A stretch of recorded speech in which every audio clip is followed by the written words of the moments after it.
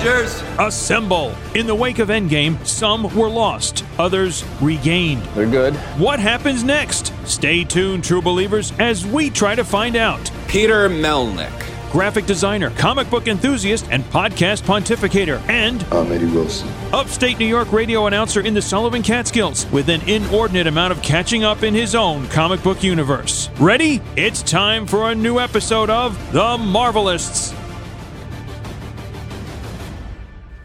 Welcome, everyone, to The Marvelists, the Marvel Universe podcast. I'm Peter Melnick. And I'm John Sherburne. And Eddie Wilson is on assignment inside of a random SHIELD helicarrier.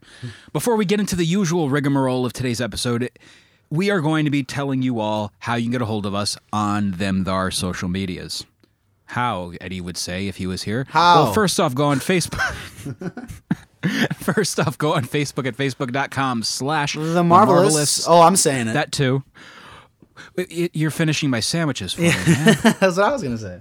I really did not think I'd make a Frozen reference today as we talk about this, but it is available on Disney+, much like the topic at hand will be. You can find us on Twitter and Instagram at The Marvelists. You can find us on a wide variety of streaming platforms, including TuneIn Radio, Stitcher Radio, Podbean, SoundCloud, Spotify, you name it, we're there. You can also rate, review, subscribe, and share this podcast. Well, not really share it, but you get my point. iTunes, rate, review, and subscribe. There we go. 5-star if you're ever so inclined. Beaten dead horse, ice cream machine, McDonald's. You can also support this here fine program on Patreon at patreon.com/The Marvelists. And for as little as $3 a month to as high as $8 a month, you can help support this show and get some goodies along the way. For $3 a month, you can get our undying gratitude and a newsletter that may eventually come to pass once again. But again, undying gratitude. We love you. We really love you. We love you. I like that shirt you're wearing. It's a great shirt they're wearing, so right? Pretty. You're so pretty. Can you believe that we have so many listeners in a nudist colony? It's amazing. You can also support this show for $5 a month, where when you do that, you get access to the Fantastic Voyage. And I'd be remiss to also say, by the way, $3 a month gets you early access to episodes as well. Ooh. So you get early access to episodes, including this one, a day before it's supposed to launch, as well as for $5, you get the Fantastic Voyage, where myself, Eddie, and John all talk about the 102 plus annuals plus whatever we got up our sleeves of the Fantastic Four by Stan Lee and Jack Kirby. For our February episode, we're going to be covering Fantastic Four number 6, I believe, correct? Think so. And it's going to be with our special guest co-host, Marvel editor Tom Brevoort, a man of many hats, especially the one that he always wears that's pretty badass. It looks good on him. Also, in our February episode, we may very well have a special guest in regards to Marvel as well. No spoilers, but you're going to like this one. It's a previous guest from an interview from last year who might have a project in the works at Marvel Comics. So there. Exciting, exciting. $8 a month gets you the ability to pick a topic of your own choosing, and if we think you don't suck, we're going to bring you on board as a special guest co-host, much like common friend of the show, jacked up Jeremy Bagley. I don't know why I said common friend of the show. It's a friend of the show. I'm a jackass. He's a rare. I know friend I'll get a of the text. show. Ooh, I like that. He's like a shiny holographic Charizard. I had 4 of those in my life, and I cannot tell the story enough of how I got them, but we're a little pressed for time today, so I will not be telling that story. I'd be remiss, though, if I did, but whatever. But I'll get a text from Jeremy, him yelling at me saying, common friend. But I am waiting for that text. That's going to be pretty great. Anyway, so like I said, support the show, patreon.com/The Marvelists. So now, John, this week on the podcast, we are going to be talking about episodes 1 and 2 of I was going to say Ultravision. What is wrong with me? Anyway, Ultron that protein Vision, bar that would really be horrible. That oh my god! Imagine. Well, you know, still a romance. They're kissing and stuff.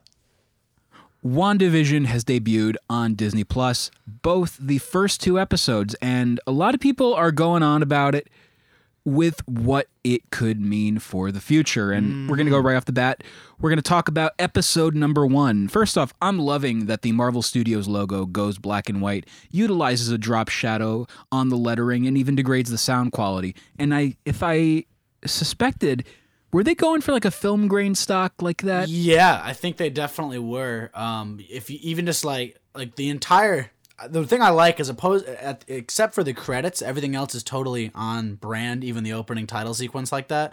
And I love that they were going for that vibe. I also like how little they're giving away from this show. Like most television shows, I've done a couple different shows where we analyze television, right? You can see the titles, sometimes even the description of the next episodes. You can see what the cast members are that haven't been introduced yet.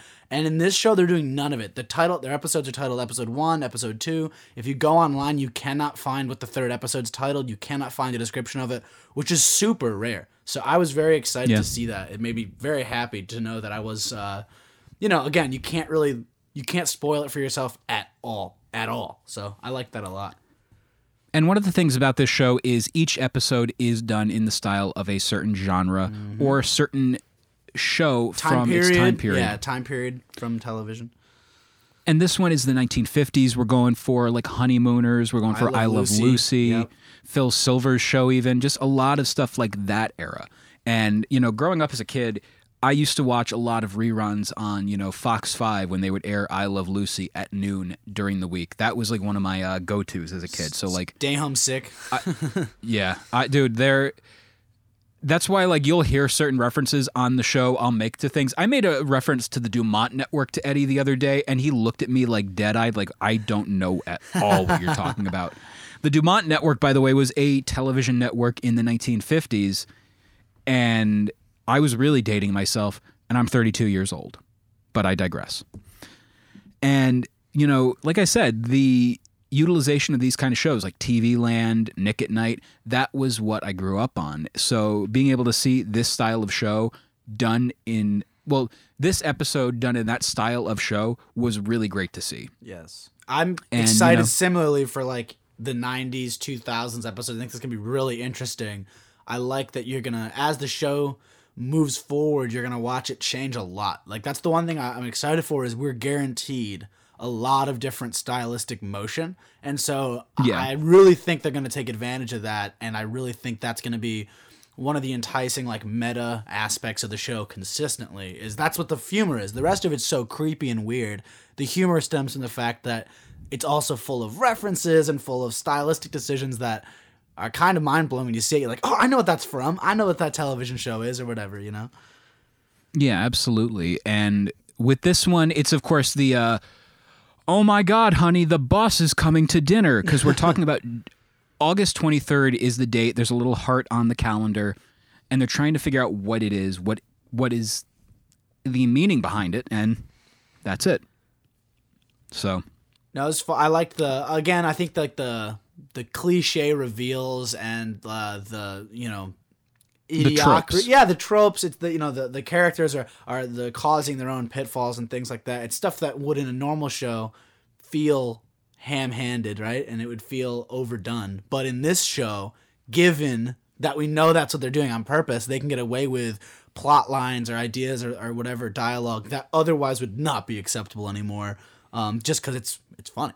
In regards to like, the tropes and everything, one of the first things is the wacky next door neighbor of Agnes coming into the door, doing a grand introduction. Catherine Hahn, who, hand to God, did a phenomenal job on this series. Really so good. Far. Like, just 2 episodes in, and she is the MVP of it, Yes. Very she's not underutilized, like she's there, and when she eats up that scenery in the style of each era that she's representing. She feels smarter than most of the other characters too. Like I feel like there's a level of not meta. Knowingness, but it feels almost like she's in on it more so than the main characters are so far, which I think's really interesting. And also I'm in agreement with that. Yeah, like something feels not off, but just like she knows, like everyone else feels like they're a victim of this, and I don't get that vibe from her at all. I feel like she's either in on it or at the very least happy to be there.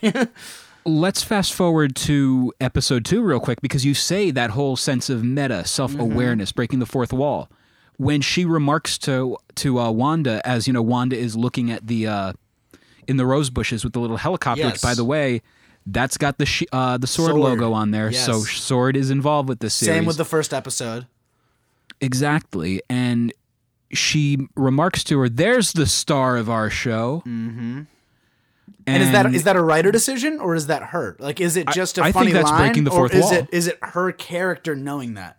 And because the thing it's with breaking the fourth wall. Well, the thing with the fourth wall is, in this show, the fourth wall is more important, because if Wanda is creating the sense of seeing, that fourth wall is still in the show. You know what I'm saying? Her breaking the fourth wall could be a joke for the audience, but it could also be a part of the plot, right? A part of the fact that she might know what's going on. So I love that. Again, the meta part of this show is not meta outside of the show. The meta is in the show. When they make jokes about it, it's in universe because the show takes place in a show, pretty much, you know?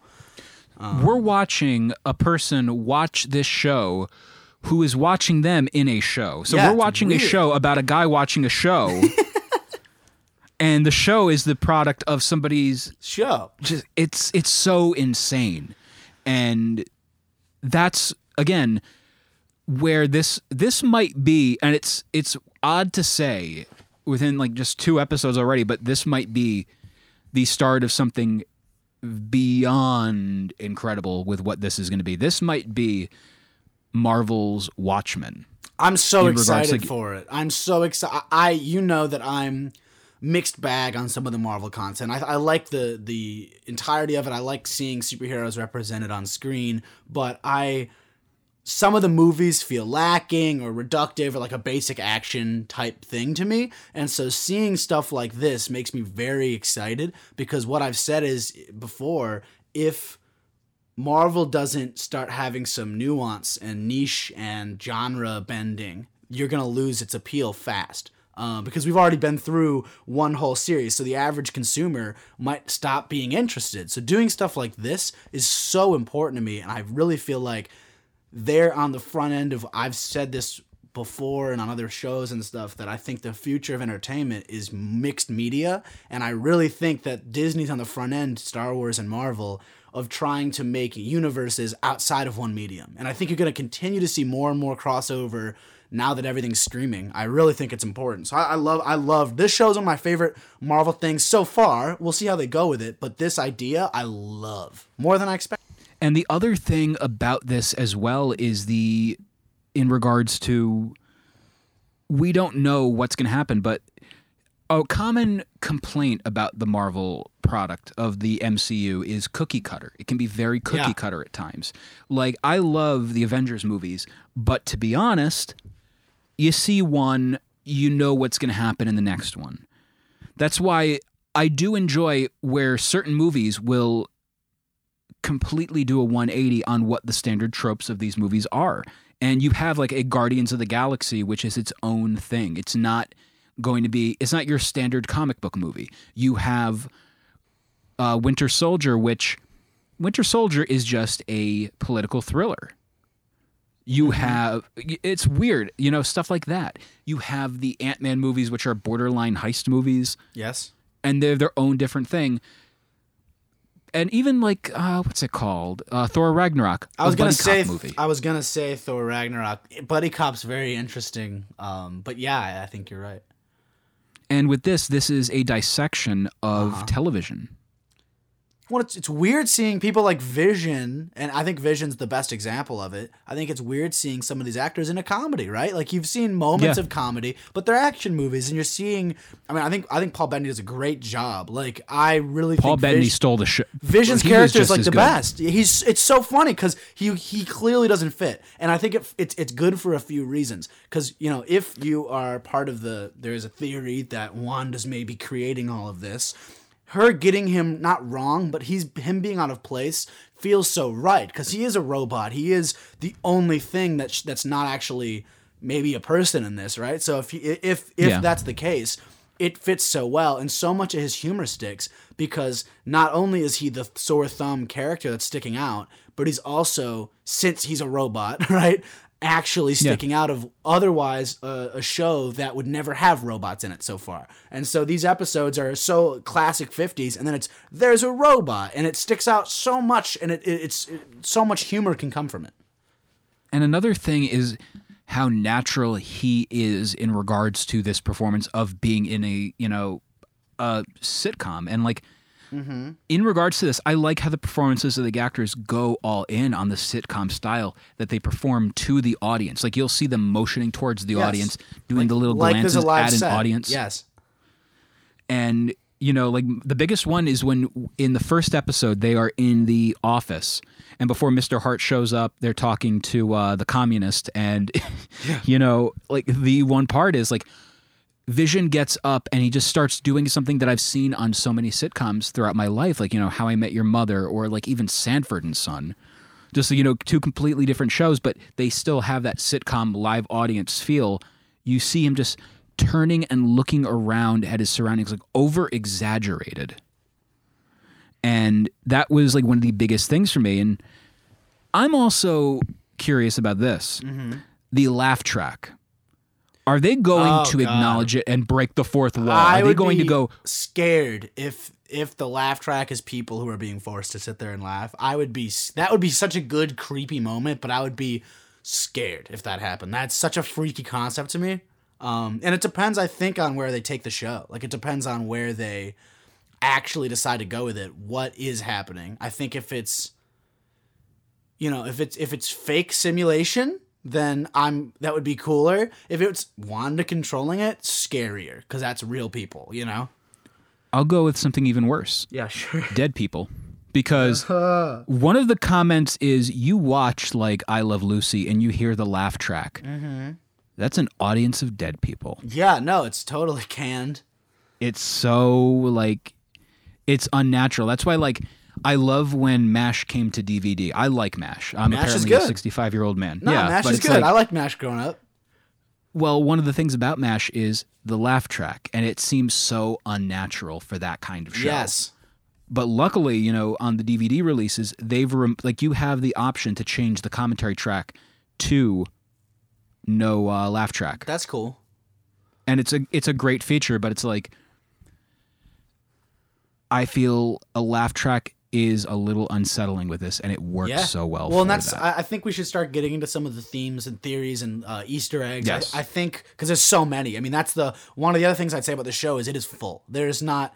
I was afraid it was going to be kind of empty, and it is so full of hints and things, and some people are even saying that it's done on purpose. I think I'm very torn is someone doing this to her, or is she doing this to other people and they're trying to stop it? And if it's the latter of those two things, it becomes creepier, where it's when it's people like when people are breaking the wall and they're saying like, who's doing this to you, that kind of thing, as opposed to it being someone creating it. It's people trying to help her, which is scarier to me, where it's like, snap out of it, and she can't. And that is, to me, so freaky. And so I think it's really interesting how they use the Easter eggs as an actual plot point.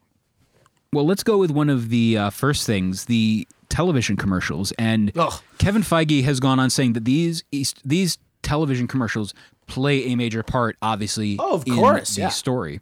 And, you know, there's 2 points I saw on Reddit. The toaster in the Stark commercial has the repulsor sound effect, like when they, you know, put the toast in. And somebody made a remark. The commercial, Strucker for the watch, but going back over to the toaster real quick. Okay, another thing for that. They might also be referencing how robots and cyborgs in science fiction are referred to as toasters. Could be. Somebody pointed that out, and I'm like, yeah, that actually makes perfect sense. Why would you have a toaster in your cyborg show? Like, no other reason. It's that. But did you also, like, obviously it's one of the little things, like the one element of color. Red plays such a important part in the story in these first 2 episodes alone. And, you know, red means, what's his name? American Beauty, you know? Oh, the color red over and over and over. Yeah, Kevin Spacey. But. Well, red, I feel like the red usually comes up when she's losing it a little so far. And that's going to, I'm curious how, now that there's color, if that's going to change. But so far it's moments like with the helicopter, which there's a lot of theories about what that helicopter is. Was it a real helicopter that got turned into a toy? Is it like, what's going on to the helicopter? When she bleeds is when she starts freaking out and the glass breaks and she's bleeding. So or when she turns the whole place color, the first thing you see is Vision's head. And so it usually feels like when she loses control of her powers, or when she's not doing a good job of keeping up what's happening, you tend to see red, is what I've noticed. Well, what about on the toaster? The red on the That's toaster. the one light. part that I haven't been able to figure it out. Or maybe it's she's creating the commercials in her head, and that red is something outside of her reality or something like that. It seemed like a timer. It was going to explode, beeping faster and faster. And to me, that was that moment of like, this isn't just a toaster commercial. That wouldn't happen in a black and white toaster commercial. So to me, that was some more of that, like the real world bleeding through kind of thing. Now, what do the ducks mean that Tony Soprano was feeding in the very first episode of The Sopranos? I wrote a paper in college about that. We had that as a topic, so send me that. I gotta find it, but I do have it somewhere. Oh, send me that. I love The Sopranos. Please do. But I digress. Anyway, what other Easter eggs have you noticed in this? Oh, there's a lot. First off, the fact that Monica Rambeau is in the show is crazy. She was in as Geraldine. Yeah, she was in. Well, yeah, no. Wait, Tiana that's Paris. not Geraldine?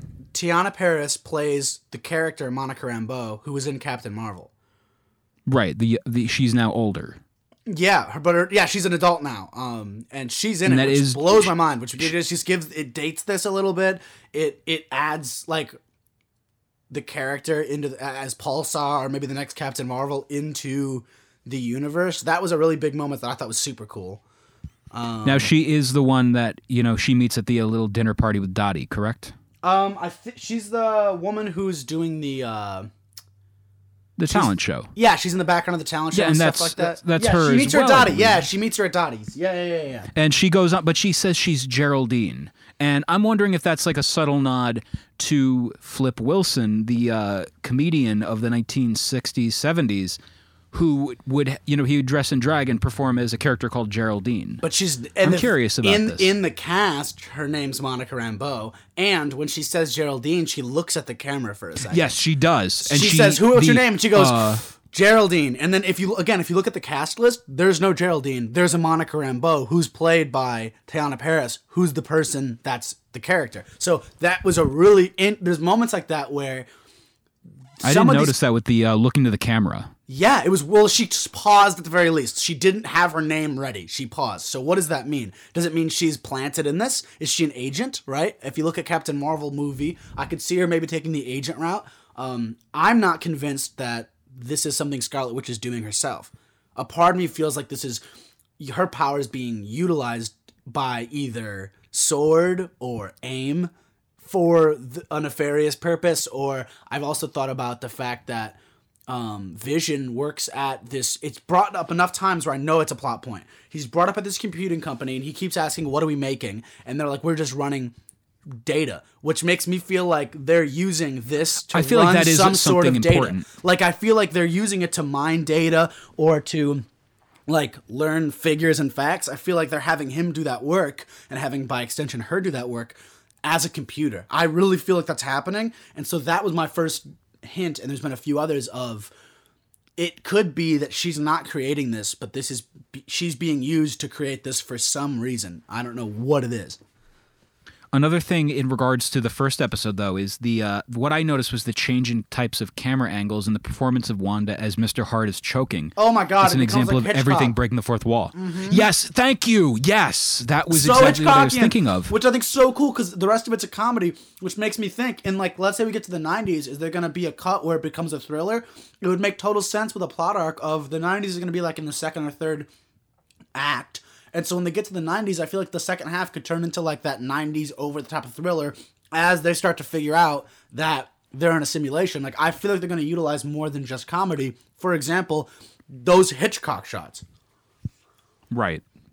Oh, so and cool. like, was it just me, or was that scene like on your, like, I watched it twice, but like my first viewing of Vision Stop It, it felt a lot longer. Scared the shit out of me, dude. I was enthralled. I was staring at my computer. It was Kitty, too, from that 70s show, which made it worse. Yes, but Kitty Foreman shows up. I was so uncomfortable during that scene because it was so scary. Like, it was just so, like, no one's helping her. No, I think it's because no one can.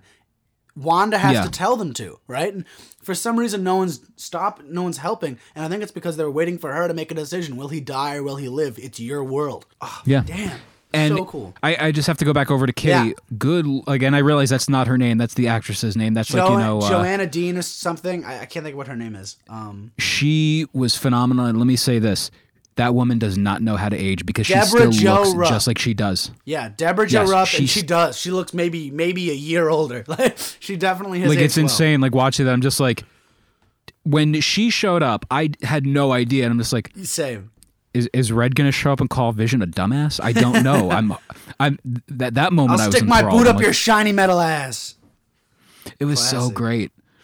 Yeah, it is crazy. And let's go over into episode 2. And I would say that episode itself was a love letter to the Munsters, Addams Family, and Bewitched, Yes. especially the Munsters in the I beginning. think Bewitched too. By parts of the Bewitched. Oh, yeah, of obviously course. the intro credits and toward the end felt very Bewitched-esque, and obviously the magic aspect.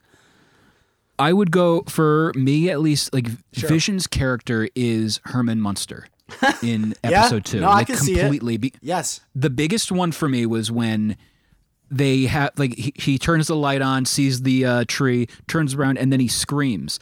That is a Herman Munster moment if I've ever seen one. It is. And I'm curious of how they're going to utilize so many other types of television shows like so in the excited. future. Like 1990s will be a fun one to see because will they do a Seinfeld type? Oh my god, I hope if there's not a bass riff in the intro sequence to the 90s one, I'm gonna be mad. Or a full house like the external shot. That would be perfect, obviously, for a few reasons. There's a lot they could do. But a Seinfeld one That'd would be be awesome. so great. That'd be that's why, awesome. like I said, in regards, we ran a poll on our Twitter, and episode 2 got a resounding positive feedback. Yes. Personally, I liked episode 1 a lot more, but I like 2 more, so that's interesting. I think it's more because, like, again, I was raised more on the Yes. 50s sitcoms, so You can look seen back a lot at of that. it, yeah. But in regards to, we got to talk about the ending of this episode at least. Like, that is one of the biggest And then I want to things. get into some of our our personal theories of things we noticed. But yes, I agree. Then let's go later on talk about the ending. But like, I do love how you have the opening theme music of this episode being again Bewitched style. Yes. And they incorporate a lot of animation in this. Like, when we see the inner workings His of stomach. Vision, with the cogs and everything. Yes. I would say that's also partially a reference to the Flintstones. Like, you have the utilization Yeah. of animation. Like, it's not entirely. I'm surprised they didn't do a whole segment other than the opening theme song of animation. They could have done that. I think they But I'm wanted to curious. maybe not. I do get it. I think it might have taken away from some of the tension. I believe this show's whole point is throughout the show will continue to rise tension more and more and more and more. And so I do think having a 2 or 3 minute scene where everyone's cartoon might take some of that out. So I think they did a good job of hinting at it, putting it in there, but not taking away from the plot. So Well, on the topic of cartoons, then, do you think if we get to a 90s episode, they'll feature a reference like to The Simpsons? 'Cause potentially, if I could see that being the intro, potentially though, if the one thing I'll say is potentially you could see if they take the route of getting more serious with time, I could actually see them having less humor the farther you go. But if they keep with the comedic elements throughout, I could see them having the Simpsons intro for sure in the style with the characters involved. I'd actually like that. a lot. So you're saying as it keeps going on and on, it's going to be less and less funny. So you Potentially, mean the show Friends? Yes, just like So Friends. you mean the show Friends? Just like Friends. Yes, absolutely. What an awful, awful show. But gentrification, the sitcom. Yeah. Anyway, in regards to with this episode though, episode 2, I would say it's very much the previous one was. What's going to happen with this wacky situation with a Yeah. misunderstanding of my boss? The boss is coming to dinner. This one is we have the characters and they're trying to interact with the rest of the world and everyone knows something is off with them, but they aren't quite sure. But Yes. like the way Wanda wins over Dottie at the end. Like she does a complete 180 and it seems so unnatural. It does. Like, when we have her, talking to her while she's, cleaning up the the meeting, and I know what you are. I've heard things about you. I feel like And then the Dottie's radio goes important. off. I think she's important. I do too. I think she is Abigail Brand, director of S.W.O.R.D. They talk too much about how she's interesting. They say she's so important. She knows so much about committees. If you do good with her, you're set. Which makes me feel like if this is a S.W.O.R.D. sanctioned thing, she'd be involved. Like I just feel like Dottie there's this air of she's more than just a person there. They talk for literally 7 or 8 lines of dialogue specifically mention that she runs the show. She runs the place. She's the committee leader. She is the person that will give you anything you want if you get on her good side. I could so see her being a director of some kind outside of it. I could see her being the director of S.W.O.R.D. And in regards to the character, she has green hair. And this episode is in black and white, so we really don't see that. I was thinking about that visually. I could see them I'll see them maybe not having her have green hair in the MCU. Personally, I could also see that being the case. They could say something along the lines of having a director have green hair might be something that most audiences don't understand, as in the real world and business and things like that. Doesn't really fly. So I could see them taming the character a bit.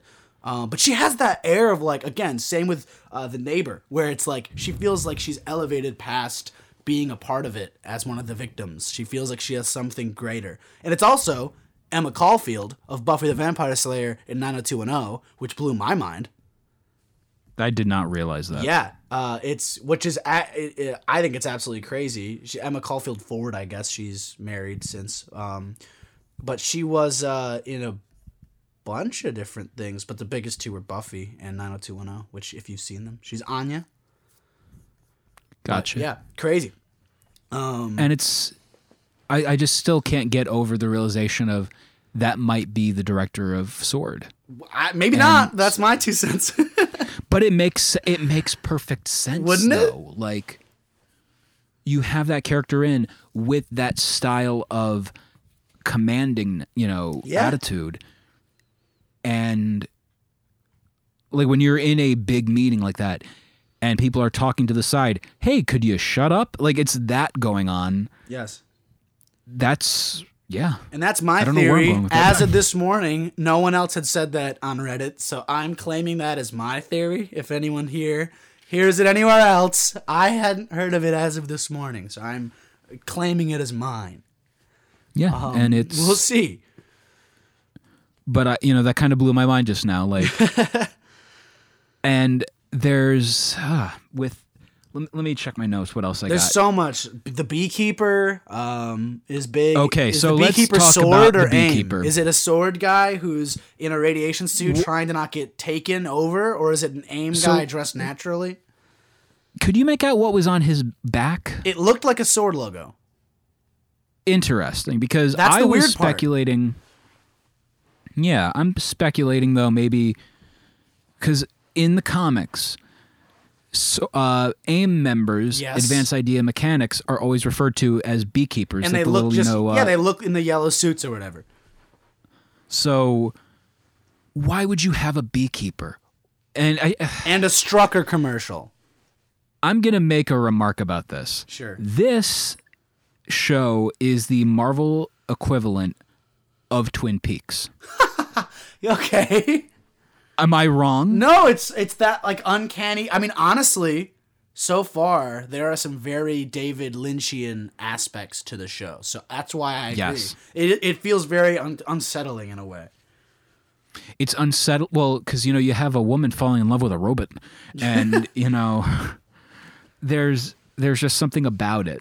Mm-hmm. But I mean, I could see this being an AIM assignment where AIM has taken her and. You have the beekeepers, you have the Strucker drop, and there's that line, Strucker will make time for you, that really sat with me weird. That was a line that I've thought about all day, of what is, like, that seems so purposeful, Strucker will make time for you. Well, what does that mean? And that I'm not sure about, but yeah, and again, Strucker, if I remember correctly, he was the one that was responsible for the experiments that caused Wanda and Quicksilver, yeah. Yeah, so I think that's the case. Mm-hmm. Someone was saying equally too that again, these all might be false flags. Of it makes it seem like there's might be false flags. It makes it feel like there's people that might be doing this to her, But at the same time, someone else has a theory that this is all in her head, no one else is involved, but the reason that these things are happening is it's her being fed or given or reminding herself of memories. So Strucker watches might be her trying to remind herself of her past. Or, that kind of stuff. So that's the other option. If no one's doing it to her, it could be that. I don't know which one I like more. I don't know which one I believe more. As of right now, I'm leaning towards someone has her because of she's being monitored by Sword. But it could just be that Sword is monitoring this hero who's gone berserk and she's trapped in a cell where she can't alter reality and maybe she gets out of it. Those are kind of the options to me. Catch her in bed with a synthetic man. But I would say, like, I'm wondering when this takes place. And, I mean, with Monica Rambeau's an adult, so it would be in the modern day, I think, because Monica Rambeau is an adult. Well, I'm saying in regards to maybe this was taking place during Civil War when, right at the end when they get captured. But they did get captured. I think. I'm trying to, it could be, people thought this would be in the Soul Stone, but I feel like it's probably not. I think this is post. I don't think they want to go back in time. They have one movie that's doing that with Black Widow. I think they're trying to build up in the future. So in my opinion, this takes place after they all come back. She's returned to existence, but her love is dead. And so she snaps and goes off for whether someone did this to her or she did it to herself. She is now in post-Endgame in this reality in her head. And one of the things about sitcoms is the utilization of catchphrases. Mm-hmm. And during my initial viewing of these, I was like, wait a minute, they don't have a catchphrase for any of these characters. Sitcoms are known for catchphrases. Sure. You have, the unintelligible grunting of Tim Allen on Home Improvement. You have Did I Do That from Urkel from Family Matters. And it dawned on me, there is a catchphrase, and it's been uttered twice in each episode. Okay. I don't eat food. Weird. Yeah, it's such a bizarre. I remember it comes up each episode. Yeah, that's weird. I don't eat food is the show's sitcom catchphrase. That's technically it is. Like, how like on How I Met Your Mother is, have you met? Like that. Ted? This is what this is, and it's so weird. But it's I don't eat food. I don't eat food is a catchphrase, and it's so odd. And the other, let's go into also other theories. So like you've been looking up some. I actually found one that kind of interested me because it's a play on words. Okay. What town are they located in? Westview. Which I was trying to figure out. Westview might be Wanda's view of the West as she lived in Sokovia. Weird, yeah. Because you have, Europeans they'll like see on television. Yeah, through television only. Wow, that's a good point. And when I saw Westview, I'm like, that's their view of the West. That's super smart. Yeah, I didn't think about that. I have, that's crazy. I have one that was kind of weird. It's a little bit nutty, but I could see it happening. So this is episode 2, the plane storyline. In the beginning, they hear something outside making loud noises. They decide it's a tree. Someone had made the idea that maybe it was the sound of the helicopter trying to break in. If this is taking place not in her head, but she actually took a town and put it in a zone. And you could see, potentially, this being what happens. The plane comes in. It's doing the chopper noises outside the window. She says, I'm going to see it, or I'm going to, whatever. And then it stops. And in that moment, it's turned into a toy, and it drops into the bush. And on the side of the plane, it says something like damage, help, or something like that. That was something that was on the plane. Someone else had said that potentially the people that were in the second episode sitting in the neighborhood watch building were the people in that helicopter that had not been killed, but instead turned into people in the town of some kind. Yeah, ancillary sitcom characters. Yeah, which would be really interesting. And then what would leave me to believe then that like everyone outside learned that if you just walk in there, you're gonna get, become a part of the fabric of the universe. And so we can't do that anymore. And so at the end, it's not a beekeeper suit. The bees I can't explain, but it's someone going in there in a suit that like blocks out her reality bending abilities so they can infiltrate and see what's going on. That is one line breakdown that I don't know if I believe, but it was a very interesting theory. What I want to know is why the helicopter was red and gold. And it got me thinking, like, while you were, mentioning about it. I think the red and gold is representing Iron Man. Could be, Iron Man is long gone. Sure, but his stuff's there. Her logic to her, though, is they'll save us. And Tony is a representation of he will save us. Yes. They will save us. So. Interesting. Yeah, there's definitely a lot to work with, and it's one of those things that you feel like you already have so much of the answer here, as in when the show ends, you can go back to these first episodes and you can almost see what's happening. We don't know it yet. Yeah. There's another theory we haven't mentioned at all that has been one of the theories since before the show was even close to coming out, that the fandom is kind of split in half or into thirds, one thinking it's just in her head, one thinking it's being done to her, and the third saying that there's someone pulling the strings, and that person is Mephisto. And I don't know your view on it. I'm curious if you believe it, if you think it's bullshit, there were some lines about, the devil's or whatever around, and she says it's not the only place he is. There's stuff like, there's a couple very weird, demonic, quote unquote, references, and people have talked about Mephisto being behind it. That's why I think Wanda's going to be in Multiverse of Madness. So some people have drawn that line. And I'm curious how you feel about that. Well, that just blew my mind. That actually makes perfect sense because Mephisto, I believe, is a part of the, I think, the 12-issue miniseries, too, or the 4 or 12-issue, one of them. Sure. Yeah, that's another option. And I think parts of it have credence. I think what they did on purpose was make it so that all of those theories could be what's happening. And so maybe Mephisto put her under and broke her head. And so she created this and made a town her own and has forcing them to go along with it, and Sword is trying to stop it, and they're at the very least monitoring the situation. And also, AIM is trying to, in the middle of the night when everyone's half paying attention, backdoor their way into it to maybe get a hold of it as well. They made it so that all those things could be happening, and it's just an answer of which one's not the red herring, or are they all a part of something bigger. Red herring, I'll go with one. Irony is not lost on me. Well, in regards to Mephisto, sure, maybe she sold her soul. Like they're utilizing the one moment in time storyline of Spider-Man, and this is how it happens. But here's the thing: Vision is a robot. You can put a new pack of batteries inside of that bad boy, and he's good to go.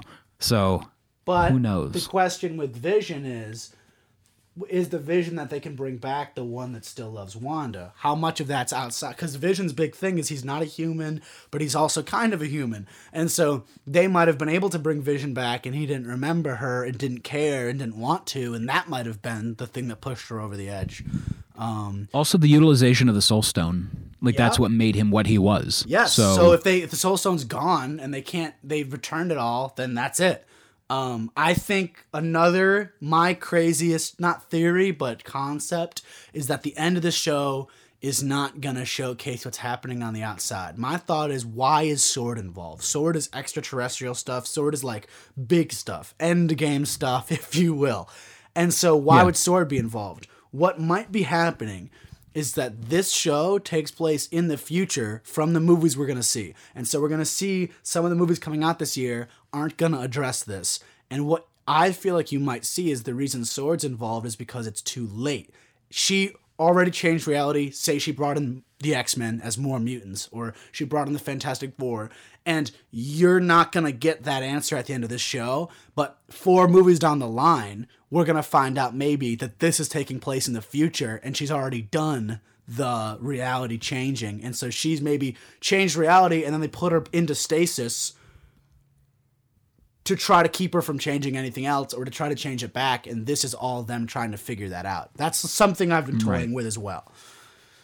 I can see that. We'll see, man. There's so much. It's so dense. I was nervous to even do this episode. It is so dense.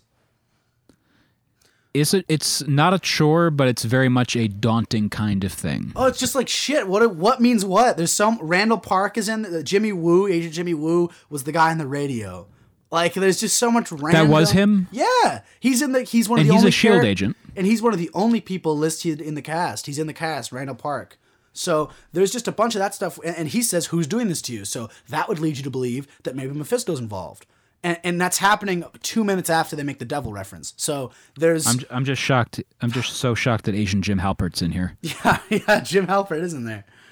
But we've got a lot coming up, and we hope you'll stay along for the ride as we talk more about WandaVision next week, episode number 3. It's going to be just number 3, correct? Yeah, they do. A lot of shows are doing this right now, where they'll release more than one thing to get you kind of into it, and then because a lot of times Doom Patrol did that. Pilots aren't enough. I think for some people, where the pilot is supposed to be a good setup, but sometimes that setup's not super dramatically appealing, so they have to. They're doing a lot of shows are doing that now.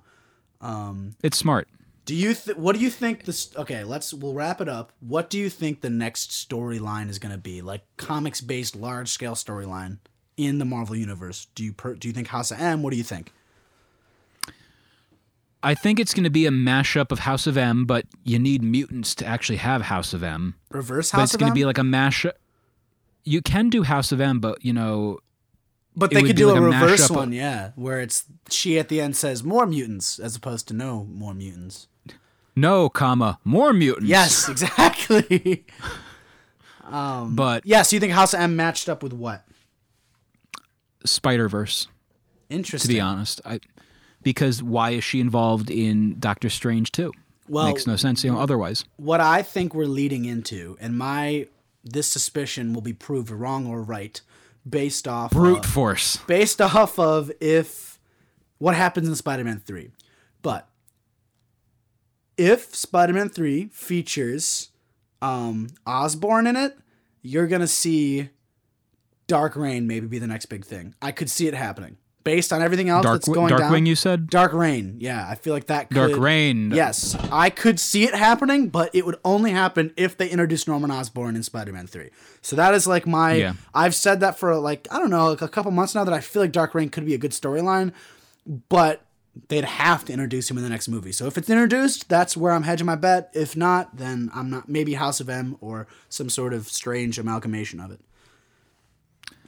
Like I said, there's so much. And like before we wrap this one up fully, I want to also talk about one of the things a lot of people have been talking about with this show. We have to wait a week. Yeah. I'm sorry, but like that, I love Netflix. But Netflix ruined a whole generation of consumption of entertainment. There's a benefit to waiting. You don't rush through it. If you rush through it, it's like I guess it's like watching a movie. But when you watch it all at once, there's no tension buildup.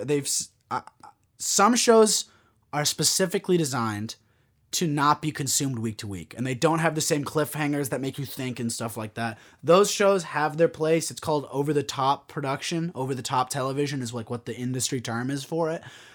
But there are some shows like the Watchmen TV series or like this where it is built to be watched week to week. There are cliffhangers, there are rises and falls that are purposefully done in that way. And so I think if this show was done back to back, we watched the first 2 episodes back to back.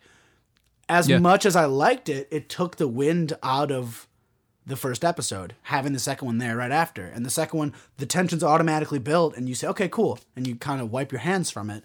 I like the week to week. It makes me think about stuff. It allows for fan theories, as opposed to, oh, you watched episode 1 and you have a thought, well, I just finished the series, and this is actually what happens. It allows for the fan base to get invested. That's why they do it that way. And let's be honest, in regards to marketability, in the sense of, and it's a weird thing to say, but memes are a part of marketing now. Yes. And when The Witcher came out on Netflix, there was the repeated meme of Geralt, I believe, right? Just going, fuck. Like over and over, that was the meme. Over and over. And I forgot that was a meme. That was a meme from 1 year ago. Do you remember Tiger King memes? Yes, they all have their day in the sun. And but look now at The Mandalorian, week by week schedule. We still got Grogu. We still got Baby Yoda over and over. Like, the character is still around, and in the sense of the meme, pop culture subconscious. And it's like They beat it into your that head. weekly. Yeah, they definitely do. And like, I loved Cobra Kai. That was one I never binge watched shows. I binge watched season 3 in a day. My friends, never done my that. friend's old roommate's in that show. I can't remember which character he is, but he's my one of my good friends lived with a guy who's one of the actors in the show. A friend of mine also, he lived with what's his name briefly. The one from did you see season 1 and 2? No. Do you know the movie Richard Jewell? Yes. It's newer, My friend right? used to live with the main actor from that movie. Oh, cool. That's funny. Buddy of mine, comedian Sean Carlucci. So Sean gets Shout a out, shout out right Sean. now. But Wow, it's that just was, wild yeah, that. good ride. But it's like I said, I loved Cobra Kai, but the problem is that's going to be one of those shows we have to wait an entire year now for the next season, and the discussion of it is going to fade away and disappear. Yes. And it's like, it's already at that point, everyone forgot about Cobra Kai, and we're Yes. on to the next thing. What is the next big Netflix event We're show? hungry. Yeah.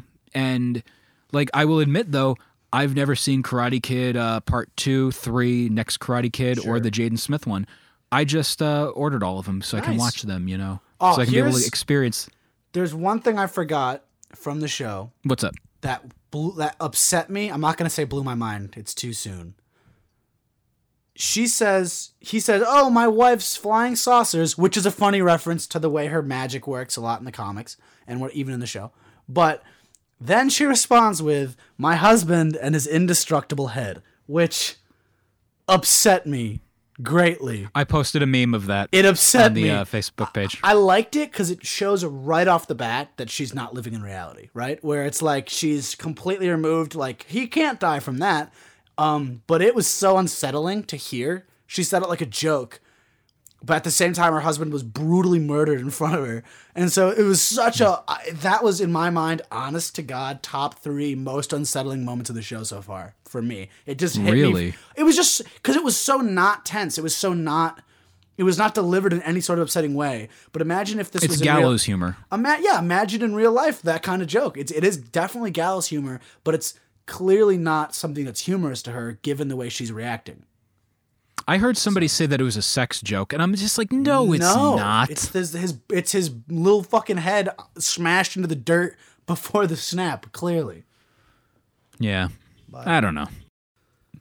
So yeah, stay tuned for next week's episode. We'll be for the releasing them. Marvelists. We'll be releasing them on Saturday nights on Patreon. If you're not subscribed, Sunday morning you'll be getting, or Sunday in the afternoon you'll be getting the updates pretty much as fast as we can get them out to you after we watch the episodes ourselves. So thanks.